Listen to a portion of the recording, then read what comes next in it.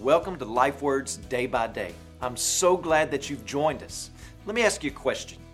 Do you ever wonder if the church stands a chance today? If your church stands a chance? Can Christianity survive in a world where powerful forces run counter to it?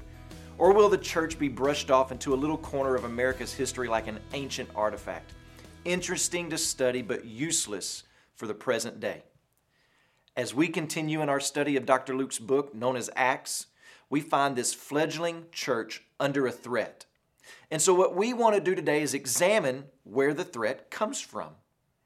Acts chapter 4, verses 1 through 4. And as they were speaking to the people, the priest and the captain of the temple and the Sadducees came upon them, greatly annoyed because they were teaching the people and proclaiming in Jesus the resurrection from the dead. And they arrested them and put them in custody until the next day, for it was already evening. But many of those who had heard the word believed, and the number of the men came to be about 5,000. You know, one of the things that should be coming clear to us is that God does not prevent threats and attacks from coming upon the church. Just like He doesn't always prevent hard times or suffering from coming upon you as an individual. And as we walk through the book of Acts, that's going to become more clear. But we oftentimes act surprised or even offended when the church is threatened or reviled or mocked. We shouldn't be.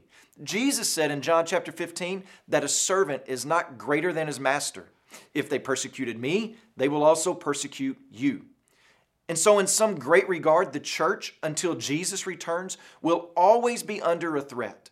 And Jesus has promised that threats from the outside will not destroy His church. Jesus has promised to build His church. There will always be a visible expression of Jesus' church on the earth. And if Jesus is building, nobody can knock it down, and they can't come by saying it doesn't belong here.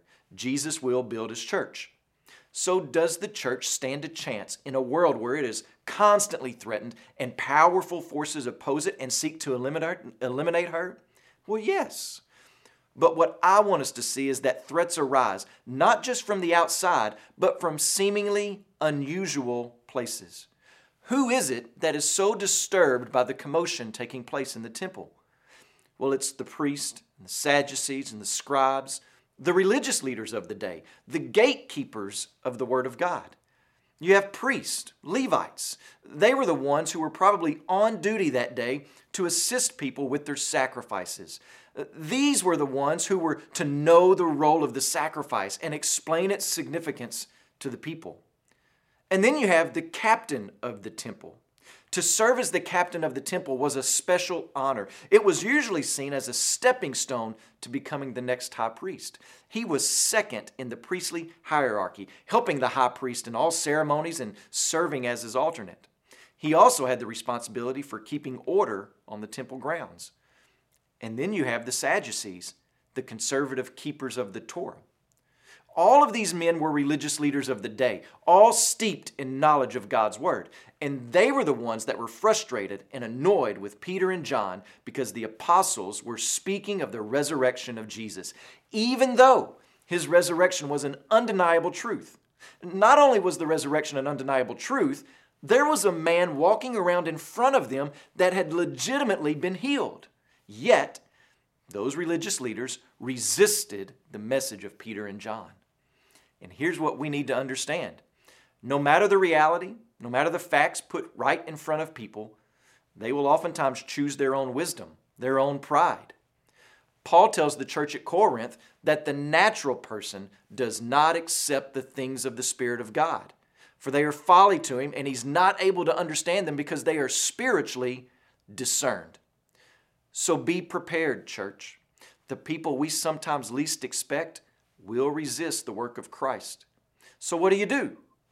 You continue to proclaim the gospel and pray that the Holy Spirit moves upon their hearts. So when you pray today, please remember B.J. Sanders and his wife Jill and their kiddos Sophie and Graham as they live out a great adventure in Papua New Guinea. Also remember the Nabit broadcast in Burkina Faso and Ghana.